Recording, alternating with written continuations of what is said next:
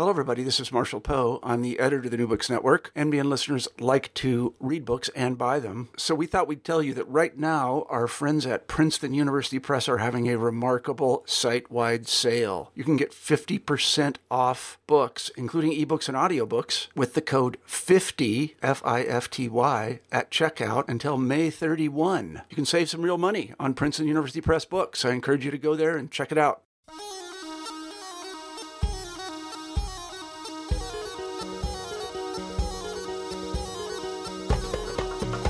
Hello, everybody, and welcome back to New Books in Middle East Studies. I'm James Dorsey, the host of the channel. Today, we'll be talking to Stephen Tankel about his new book, With Us and Against Us, How America's Partners Help and Hinder the War on Terror. Stephen Tankel, welcome to the show. James, thank you so much for having me on. It's a pleasure to have you.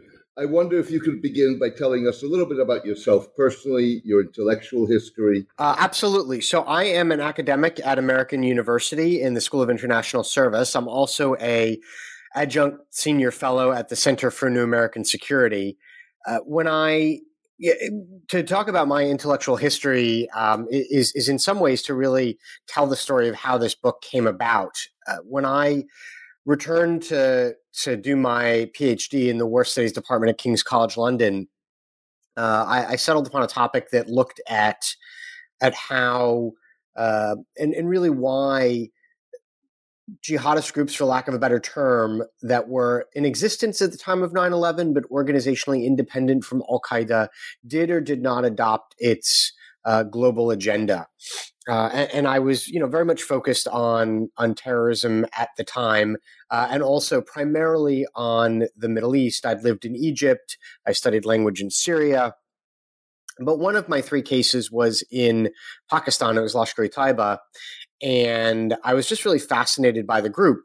And they, of course, are the group responsible for the 2008 Mumbai attacks, which took place right before I made my first long trip to Pakistan and then to India for field research.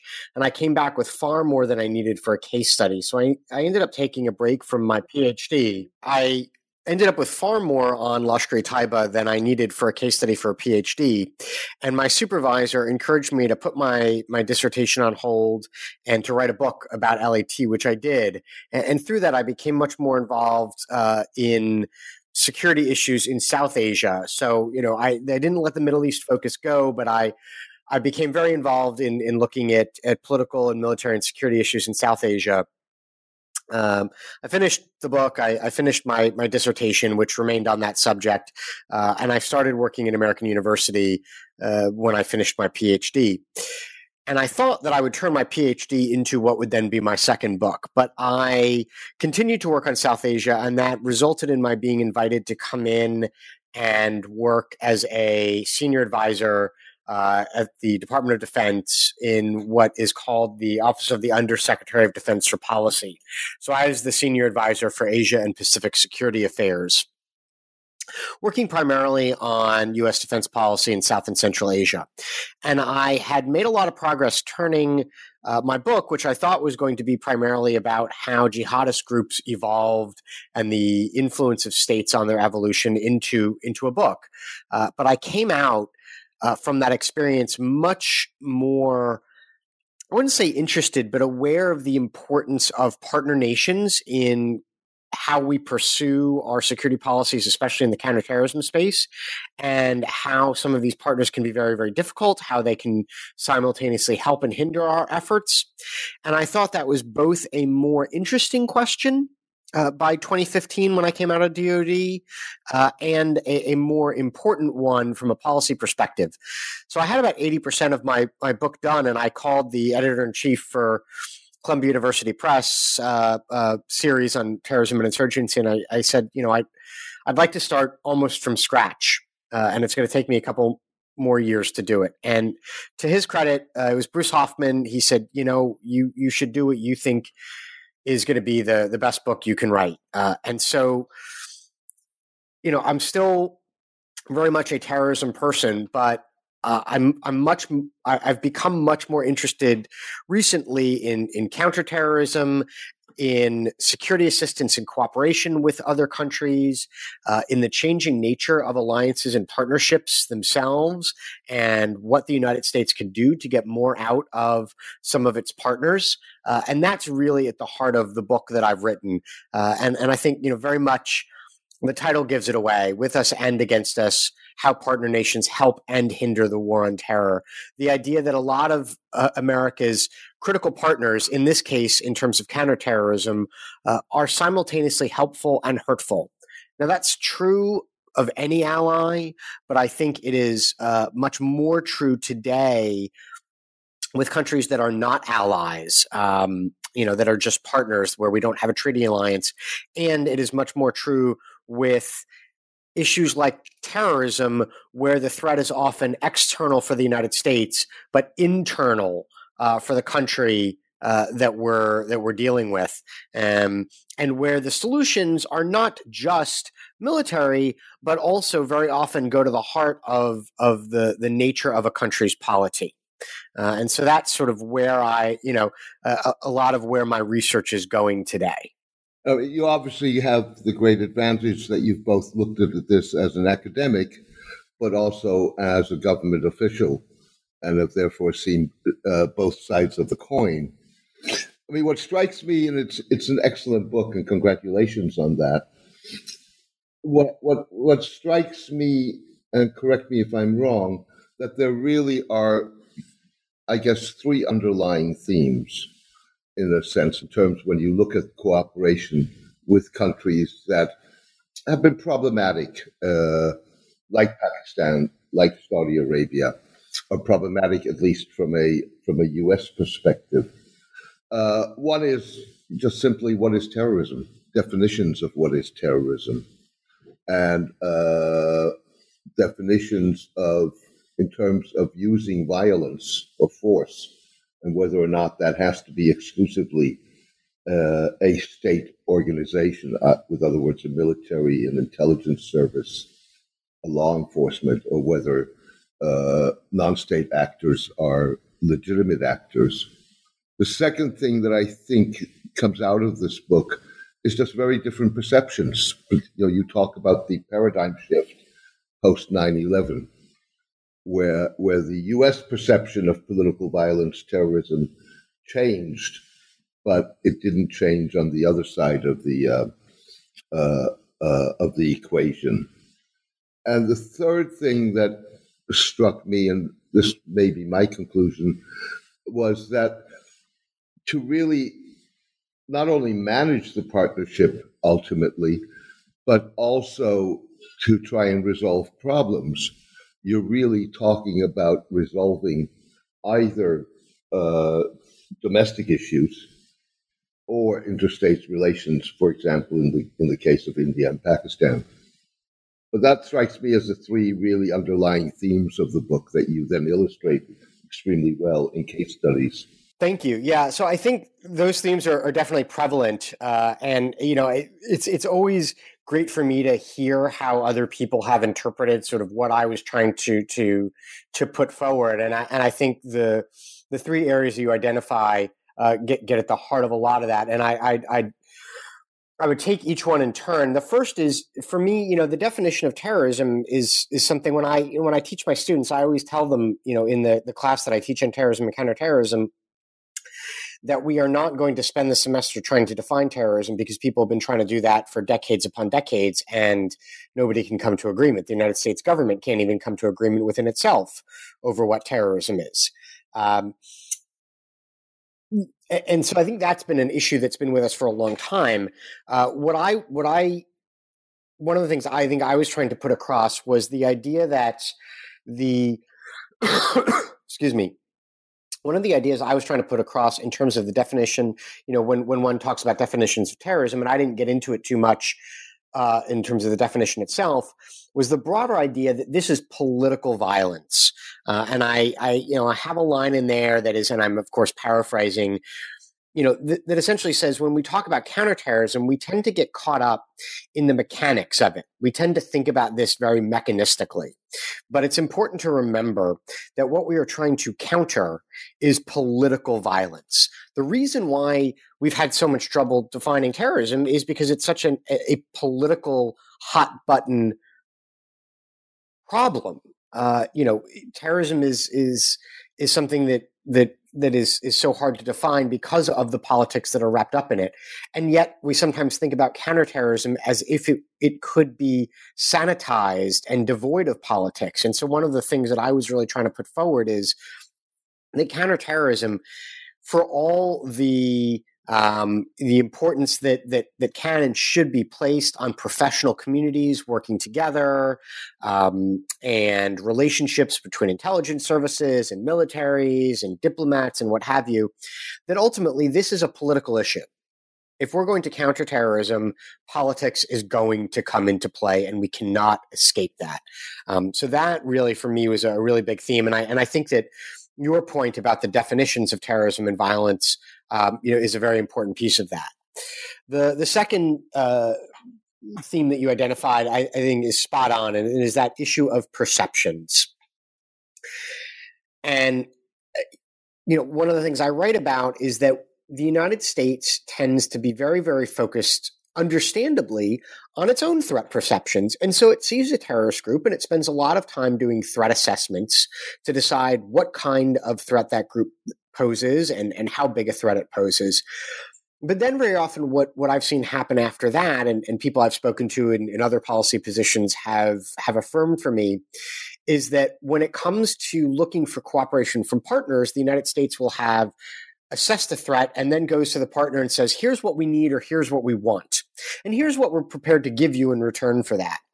But what we don't do is spend nearly enough time, at least in my opinion, trying to account for how the partner perceives that threat. And I get into different ways in which that's problematic, in my writing in the book. One of them is that we straight up can disagree over whether or not a group is a threat. We can disagree, over whether or not a group poses a threat internally or externally. I would point to Pakistan and the way it views groups like Lashkar-e-Taiba and the Taliban, where it sees these groups as allies and we see them as threats. That's a really wide variance. But even in areas where we share threats, where the United States shares threats with other countries, there can be divergences. And as I note in the book, U.S. counterterrorism policies write a lot about shared threats and this idea that we should be able to cooperate with another country if we share a threat from a terrorist group with them. But my point is, it's not just whether you share that threat, it's how you prioritize that threat relative to other threats, and it's how you perceive that threat. And I think, Yemen under the regime of Ali Abdullah Saleh is a really good example.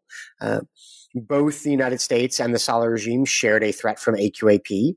But for the United States, that was by 2010, the biggest terrorist threat in the world. For Saleh, it was a distant third to the threat from Houthi rebels and from a separatist movement in southern Yemen. Saudi Arabia is another example. No question that since 2003, at least, the United States and the Saudis have shared a threat from al-Qaeda. But at various times, the Saudis have been considerably more concerned about the Iranians than they have about al-Qaeda. And all of that is going to impact the type of cooperation that other countries are going to provide to the United States and the type of cooperation the United States is going to seek from other countries. The ISIS coalition, I think, is another great example. You had all of these countries that came together that agreed that ISIS was a threat. But if you look at some of the key players, the Saudis were arguably more concerned about Iran. The Turks are arguably more concerned about the Kurds. A lot of the different countries involved didn't prioritize the ISIS threat. And so while the coalition was able to make progress rolling ISIS back militarily, now you're seeing that coalition fraying and may not be able to sustain those gains because the other threats they were more concerned about are rising to the fore. And I would go even further and note that even where the United States and a partner can agree on the prioritization of the threat, they may perceive the threat differently. This is a podcast on new books in the Middle East. Egypt, arguably one of the key players in the Middle East, and a critical counterterrorism partner for the United States. The United States and the Egyptians can agree on the jihadist threat in terms of priorities. It's a top threat for them. It's a top threat for the United States.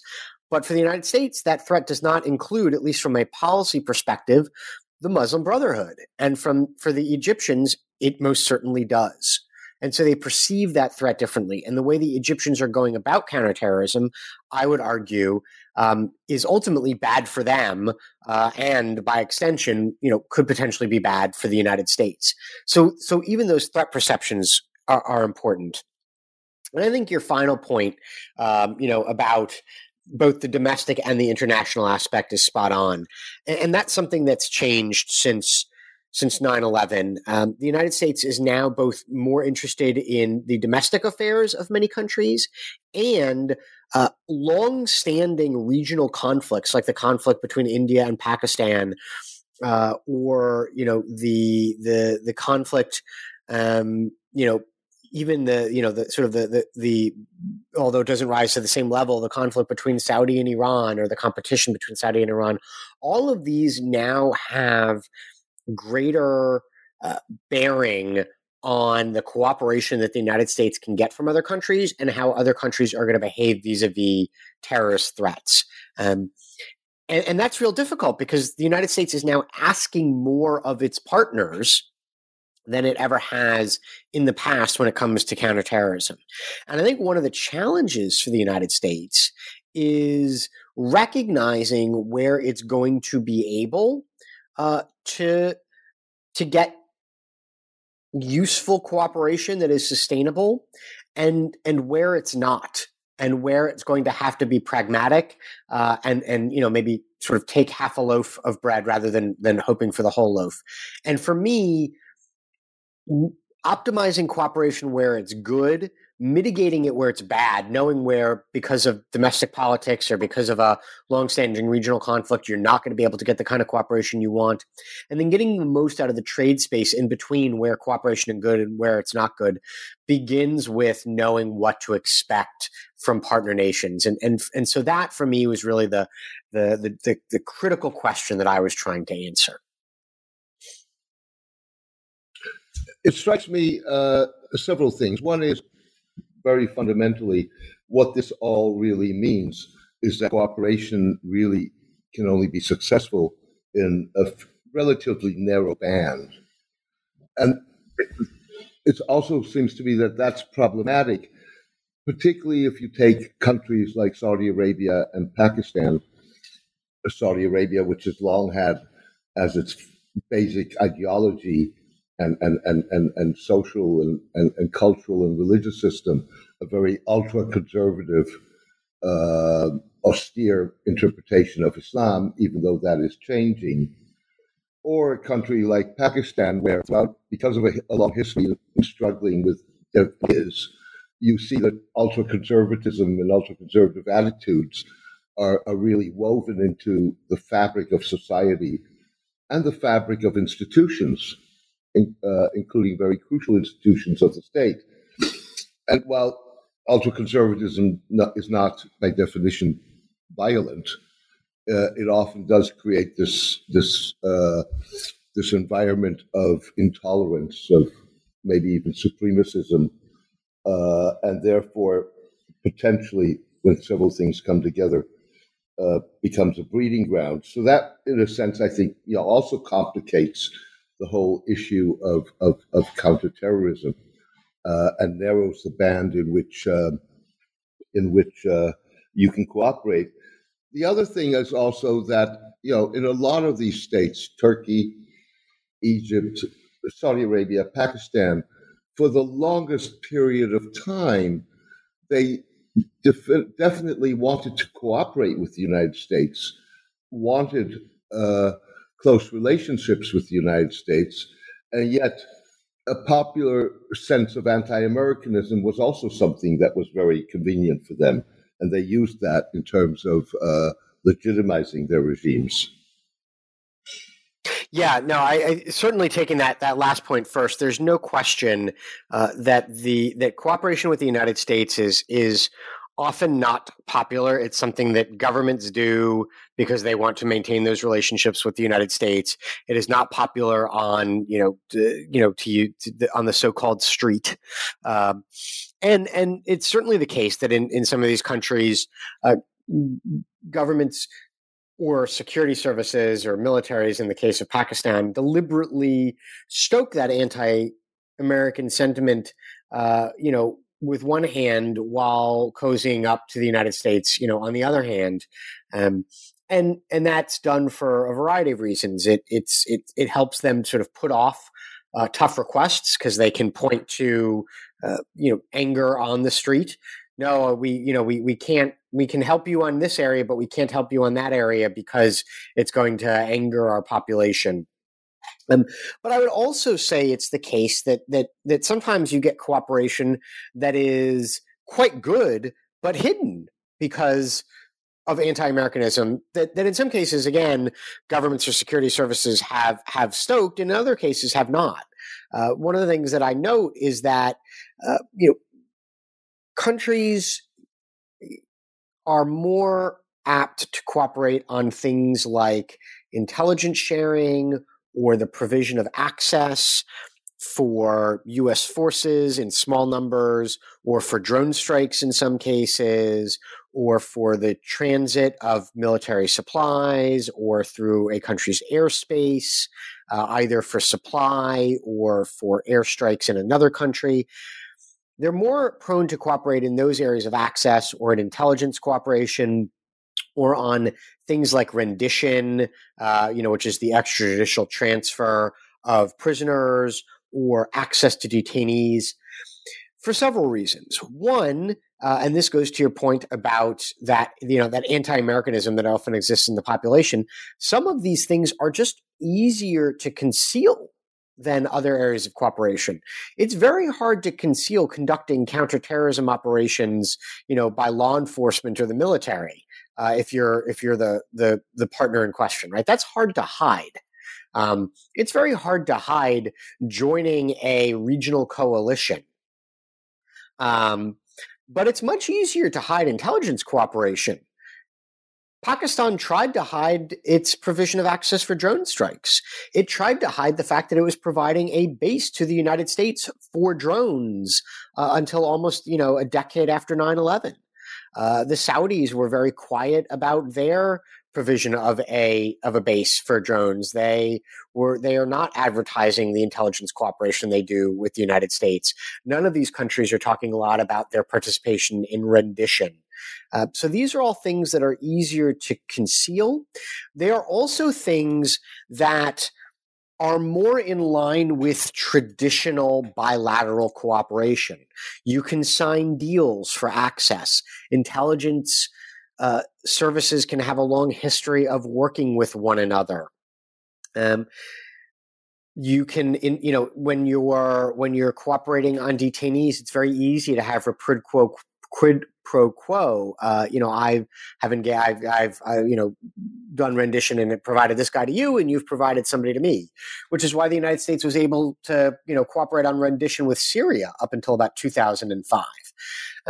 All of these things are more tactical. They are more transactional. And so they lend themselves to cooperation, even in areas where threat perceptions aren't necessarily as strong.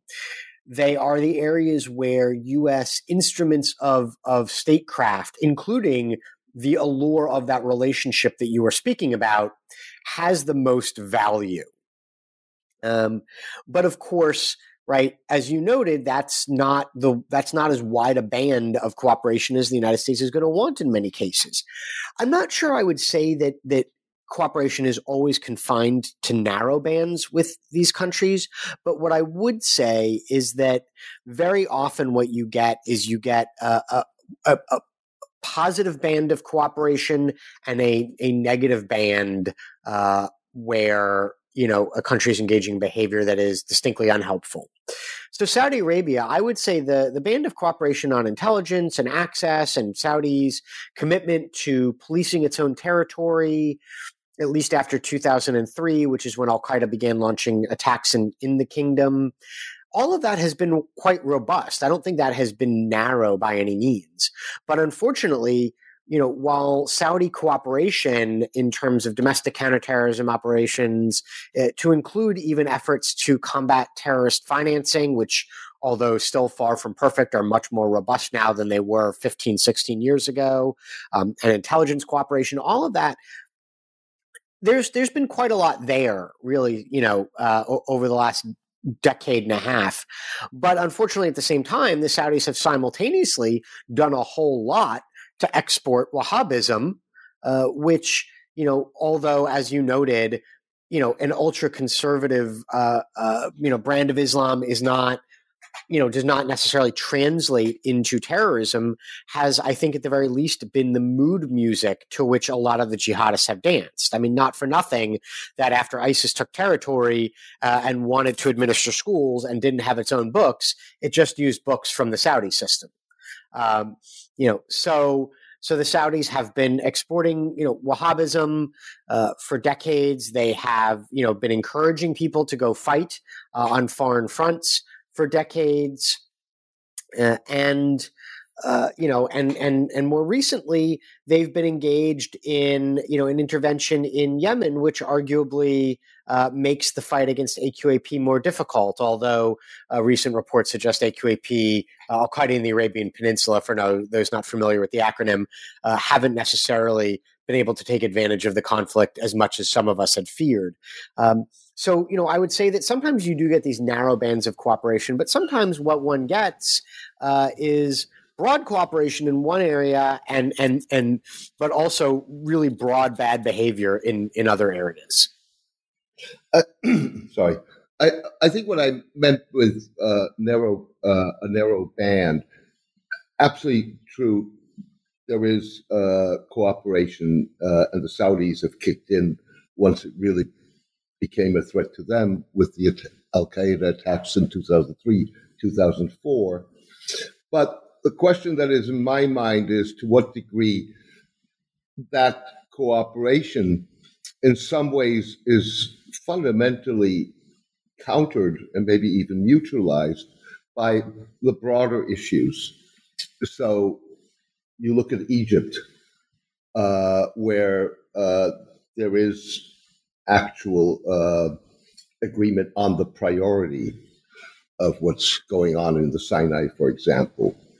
But overall policy in Egypt, the degree of repression, the inability to deliver economically and socially, it creates an environment in which you may get a generation that has nothing more to lose. In Syria and Yemen, you have generations that are going to grow up hating, whether it's the Saudis or in the case of the Syrians, probably the rest of the world. Or you get situations like you had going back to the early 1990s in Saudi Arabia, where when you had U.S. troops there, they hired militant Islamic scholars to acculturalize U.S. soldiers, converted larger numbers of them to Islam, and then tried to dispatch them to Bosnia to fight with the Bosnian Muslims against the Serbs. So, with other words, what you do with one hand, in some ways, gets destroyed by the other hand. Yeah, I think that's 100% correct, and that is the paradox of these partnerships. And again, I go back to that idea that all allies are helpful in some ways and hurtful in others, but it is just so much more exaggerated when the United States is dealing with countries that, quite frankly, it has very little in common with, in many respects. Some of these countries are longstanding partners because they've been important for security reasons. Saudi Arabia is one of them. Egypt is another. Others are countries with whom the United States has formed partnerships almost exclusively for the purposes of counterterrorism. The United States had no security relationship with Yemen before 9/11. It had people there investigating the USS Cole attack, but it didn't have a real security relationship. It didn't have a real security relationship with Algeria or with Mali, which are other countries that I write about in the book. And it formed those for the purposes of countering terrorism. And with these types of countries, I think you're absolutely right that much of what is done good on one side is undone on the other. And that's really, like I said, I mean, the title gives it away, with us and against us, how partners help and hinder. And it is this idea that many of these partners, or many of these partnerships are paradoxical. And then the key becomes recognizing that, but also moving beyond it to say, okay, well, if that's the case, what can we expect? And how could we make the most of these partnerships, recognizing that they are never going to be as good as the United States wants them to. And I think that's also important, is to recognize that these partnerships are never going to be perfect. It is always going to be a case of just trying to get to as good as it gets.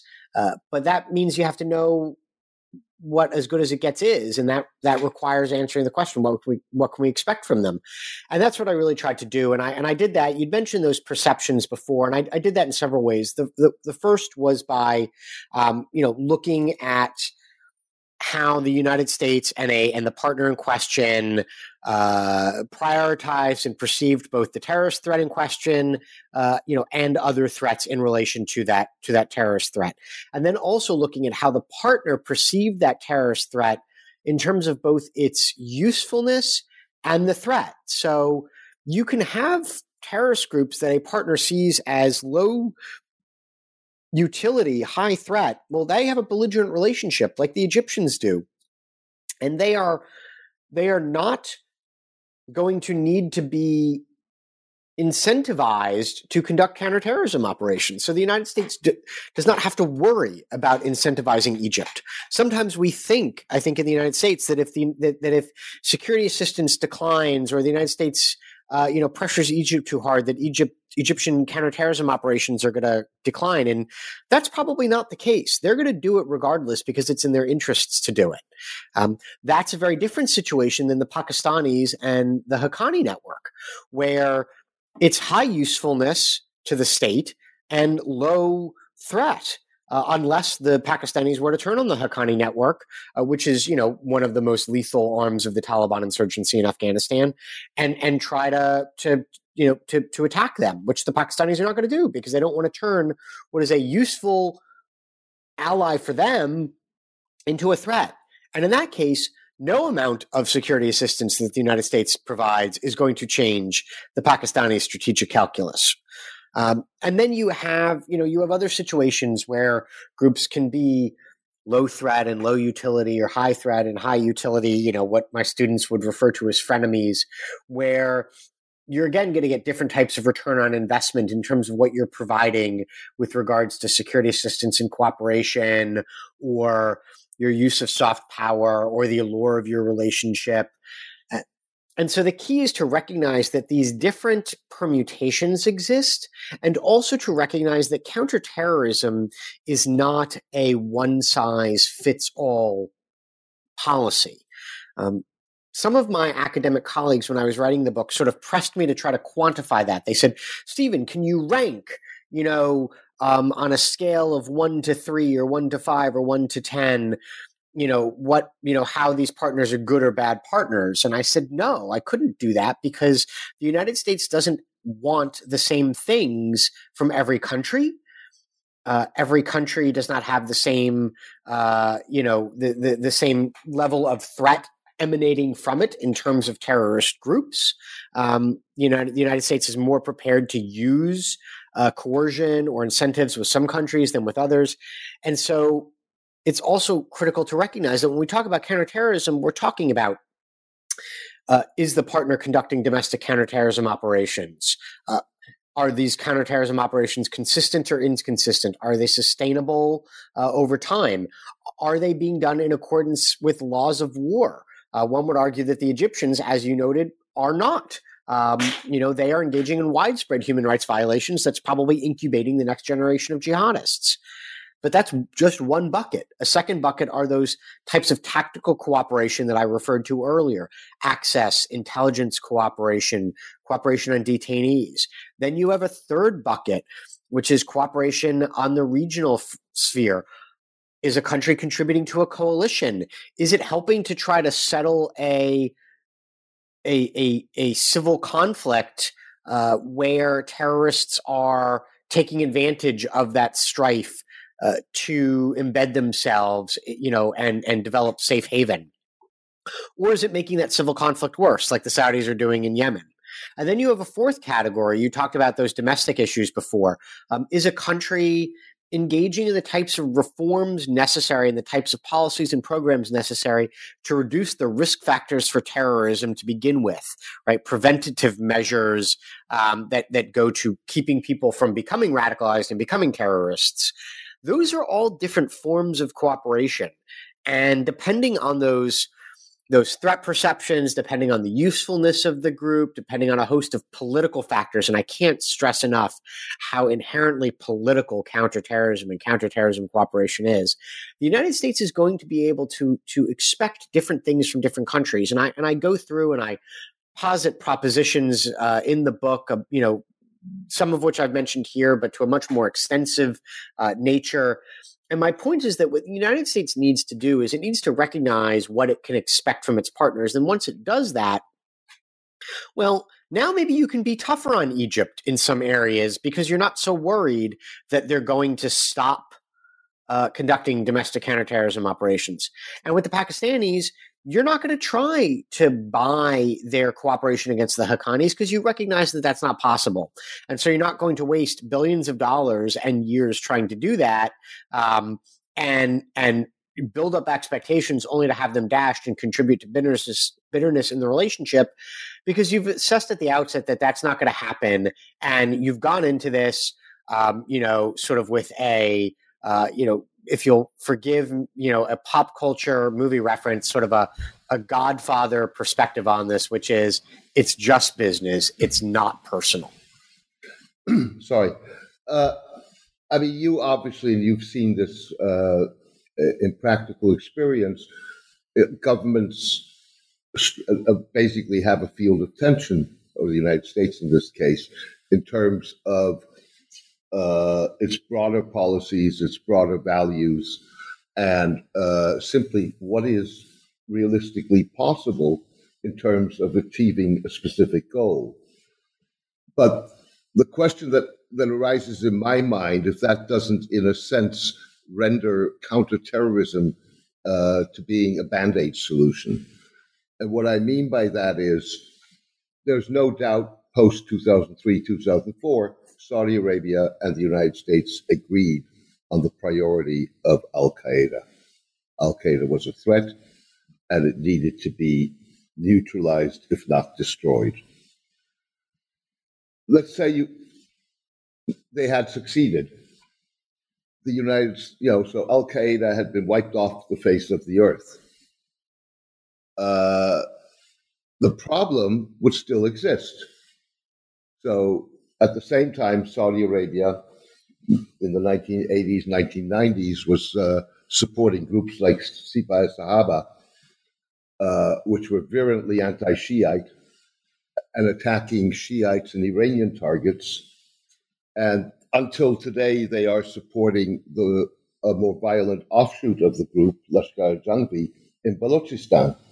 And they've pumped enormous amounts of money into that. So, with other words, you saw, the Islamic State, which has been seriously weakened, but still is capable of launching all kinds of attacks. And so the question really arises whether counterterrorism is sort of like a firefighter. You put out this fire, but you're creating or potentially creating another fire, and so you keep on putting out these fires rather than trying to resolve a fundamental problem. Yeah, and I think there's strong awareness of that in the counterterrorism policy and practitioner community. That I think there's an understandable, and I think it's right, acceptance of the fact that you may never be able to get rid of the problem entirely. I think this idea that the United States can defeat terrorism and every terrorist group is, very wrong-headed. And the key is doing enough to keep U.S. citizens and, the United States safe and protect U.S. interests, and doing it in a way that also, contributes to the overall security and stability of the countries with whom the United States is partnering. Keeping in mind that the United States has, limited influence in some of these places, and, cannot, if the United States could have convinced a lot of countries to engage in political reform or to change their policies, it would have by now. But I think there's a recognition that this is not something that's ever going to be entirely defeated, but that we are probably too far to the side of putting out fires, as you say. Because even though the United States has not been attacked from abroad since 9/11, the problem has clearly grown and metastasized in many different ways in many different places, and you've got plenty of countries that are less stable now than they were before. And I think in terms of how the role that counterterrorism plays in that really depends in part on how one defines counterterrorism. And there's no agreement on that.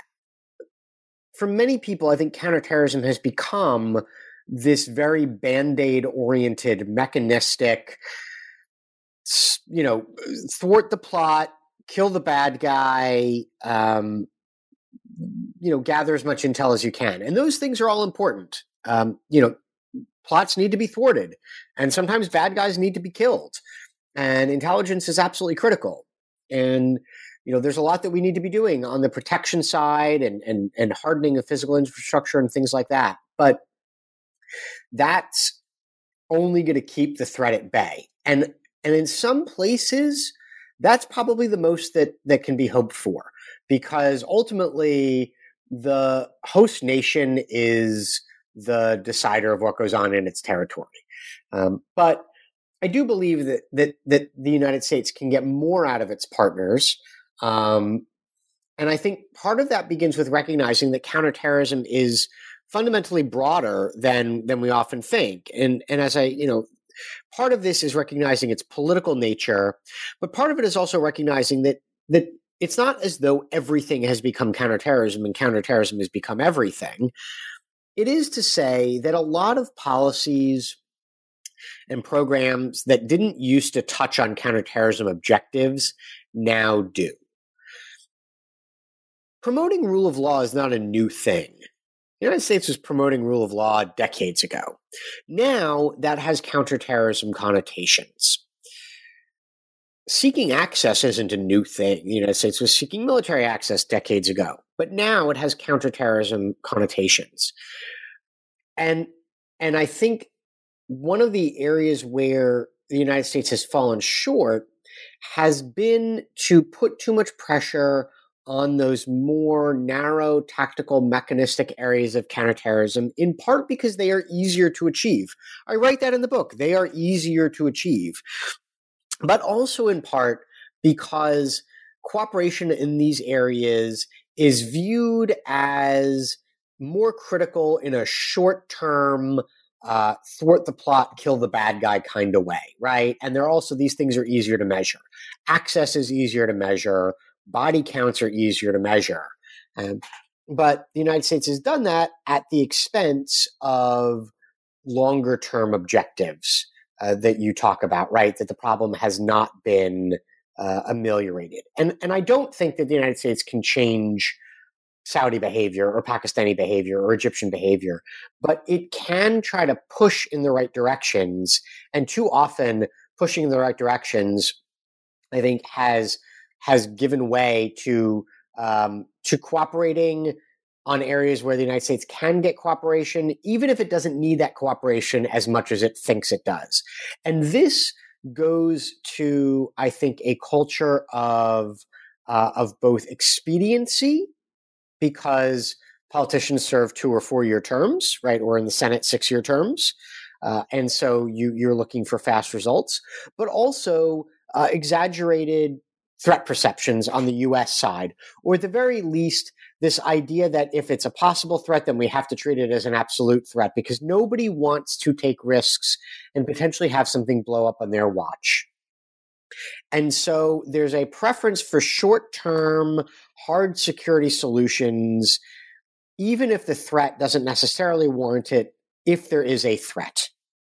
And I think we're seeing that with the potential, move to go from unarmed UAVs, unmanned aerial vehicles, or drones at the base in Niger, to arming those drones, right? 6 months or a year ago, they were going to be unarmed drones, and now 4 U.S. servicemen have been killed in an ambush, and now we need to have armed UAVs in Niger. That's arguably an overreaction to the threat, but it's how the United States is going to respond, because it's how the United States can easily respond. I want to touch on 2 last things. One is Hamas, the Islamist Palestinian group in the Gaza Strip, obviously doesn't feature in your book, but in some ways it's indicative of the problem. I mean, with other words, there's no question about it. Hamas are not nice guys. But there's also little question about the fact that if one is ever going to come to an Israeli-Palestinian solution, then Hamas is going to have to be part of that. And if you read Hamas's position on some sort of arrangement with Israel, the position fundamentally comes down to the demand for recognition of Israel as a precondition for negotiations has been tried. It's been tried with Oslo. It was tried with the process when Arafat in 1988 recognized Israel, and 25, 30 years later, it hasn't produced anything. So the whole question then becomes, also in terms of counterterrorism strategy, designating Hamas as a terrorist organization, cutting it off financially and economically, hasn't brought it to the table. And the question then is, whether or not counterterrorism really has to not be embedded in far broader policies if it's really going to be effective. And the second issue I wanted to bring up, which is in your book, and you've alluded to in many ways during this conversation, which is that you've also, in a sense, had a paradigm shift with the end of the Cold War. So during the Cold War, it was black and white. It was all very, very clear. Whereas post-Cold War, it's become much more complex and, in a sense, much more messy. Yeah, so let me take the Hamas one first, and I'll have less to say on that just because I'm not a Hamas expert, and so I'm always leery of wading too far in where I don't have the data and the on-the-ground experience to support what I have to say. I think this is certainly a case where if there was ever an example of counterterrorism being, the politics of counterterrorism, it's U.S. policy towards Hamas. I think we can all agree that current policies have not brought Hamas to the table and are unlikely to do so anytime soon. And one needs to look no farther than Europe to see, I think legitimate disagreements over how to treat the group. I see Hamas as a terrorist organization. I believe that it is, and I also believe that it is, the elected or was elected to lead in Gaza. This was part of the problem with the freedom agendas. That the United States was pushing, during the first years after 9/11 is you encourage elections, and then you have to live with the outcome of those elections. And, you have a legitimately elected government in Hamas, which is also a terrorist organization, which I think, sort of, like I said, throws into stark relief the political nature of this. If I could throw something in here. Yeah, I mean, in a sense, this goes back to whatever one thought of George W. Bush. He fairly quickly after 9/11, and that's what led to the Freedom Agenda and the Democracy Project, which was when he recognized that 9/11 had occurred not just simply because of Saudi support for Wahhabism, militancy, what have you, but also because the United States, for the longest period of time, had opted for stability rather than political change that would lead to more free, more liberal societies. Yes, and I think that he was not incorrect in diagnosing part of the problem. Unfortunately, pushing democracy is not, an immediate shift to democracy is not necessarily the solution to that problem. There's a really strong body of research that shows that you don't want that democratic transitions, when they happen, are often messy and violent, and that they're more prone to be messy and violent if you have not built a base or a foundation first of reasonable governance, adherence to rule of law, and things of that nature. Holding elections does not make a country democratic. I mean, that is, they may be even free and fair elections.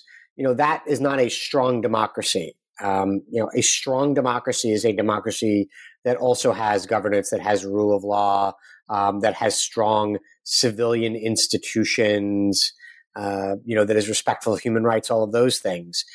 And there was not a lot of that involved with the Freedom Agenda. There was also not a lot involved with addressing, many of the other, risk factors for terrorism.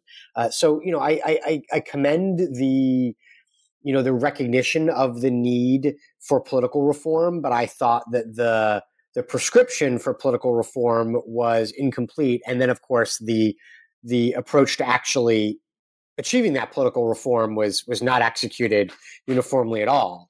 There was some pressure on Egypt, and then that pressure pretty much receded. The United States at no time tried to pressure Pakistan to hold free and fair elections when it was, being ruled by a military dictator who'd taken power in a coup 2 years before 9/11. There were plenty of other places where the United States did not push that hard. And so, again, I think you're absolutely right that Bush was correct to recognize the need to rebalance that trade-off that was being made between stability and values and political reform. I thought that the way it was gone about was really incredibly far from perfect. And I thought the Obama administration got it a bit more right.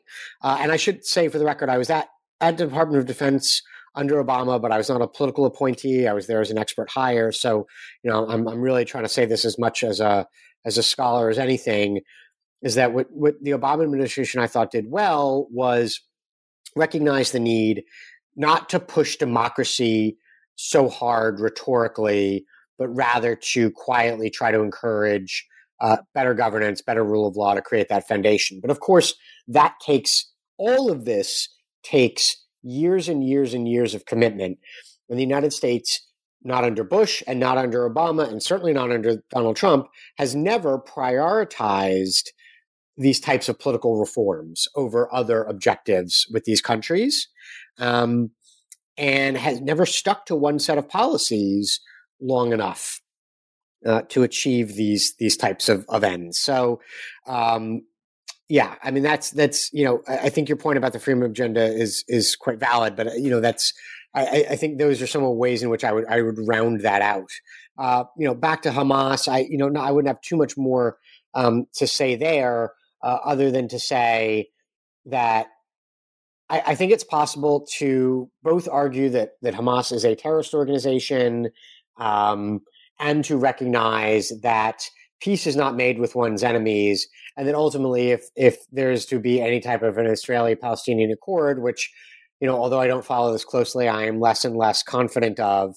Not that I was ever all that confident, other than I guess at a few high points when one could be hopeful.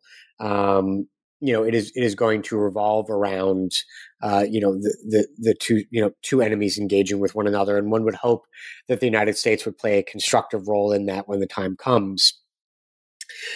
To your other question or note about the big change in that paradigm shift since the Cold War. Sure, absolutely. I would just say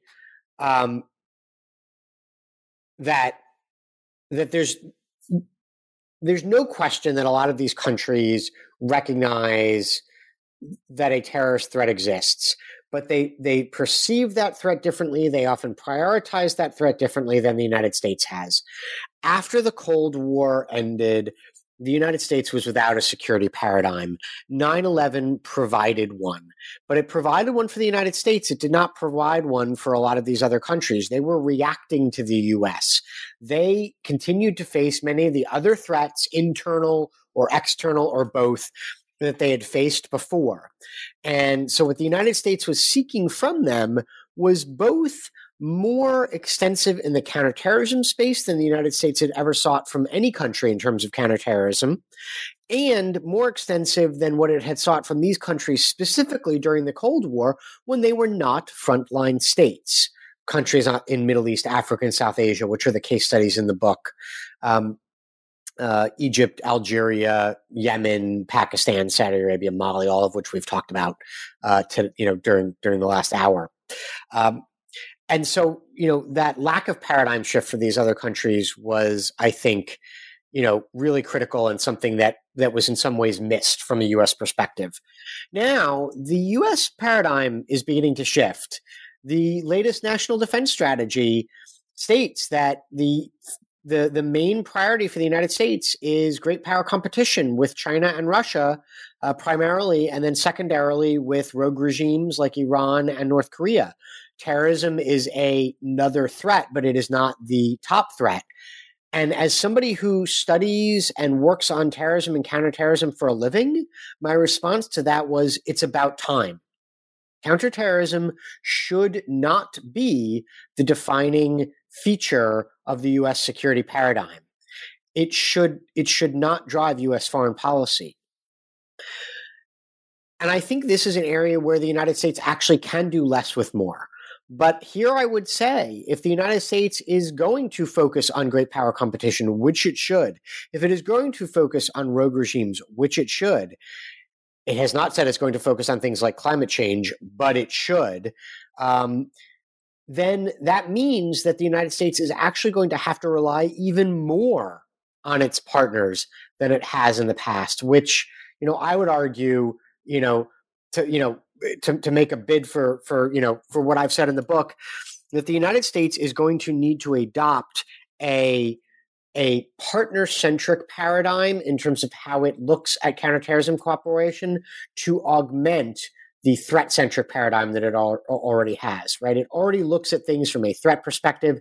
It is going to have to start looking at things from the partner's perspective as well. It's going to have to understand its partners' perspectives, its partners' perceptions, its partners' priorities, if it is going to get more out of these partners, which the United States is going to have to do because it can't do CT on its own, and it's going to need to rely on other countries as much, if not more, going forward than it has up to this point. Stephen, your book is so rich that we could go on for another hour. And unfortunately, we've got about a minute and a half left. Thank you very much for this. Where are you going to go from now? What's your next project? Sure. Well, very briefly, and James, it's been great to talk with you about this. Very briefly, I've got a couple of new projects in the pipeline. One looks at how the United States could work more closely with its European allies and other Western allies on counterterrorism in places like Middle East, Africa, and South Asia, where I think the United States could learn a lot from how some of these countries go about viewing counterterrorism through more of a holistic, fragile states perspective. Another project that I've got in the works, looks at the changing nature of coalitions and how new threats like terrorism, but also new threats from climate change and other things are changing the ways in which the United States is going to need to cooperate with other countries. And I've got some other ideas in the works as well. But again, going back to where we started, I'm really enamored with some of these issues in terms of how threats have changed and how U.S. partner relations are changing in the process. Stephen, sounds like a great future for your research. I want to thank you for being on the show today. I really enjoyed it. Look forward to having you again on the show once your next book is out, and wish you all the best. Thank you very much for having me, James. It's been a real pleasure. The pleasure has been mine. Let me just turn off the recording.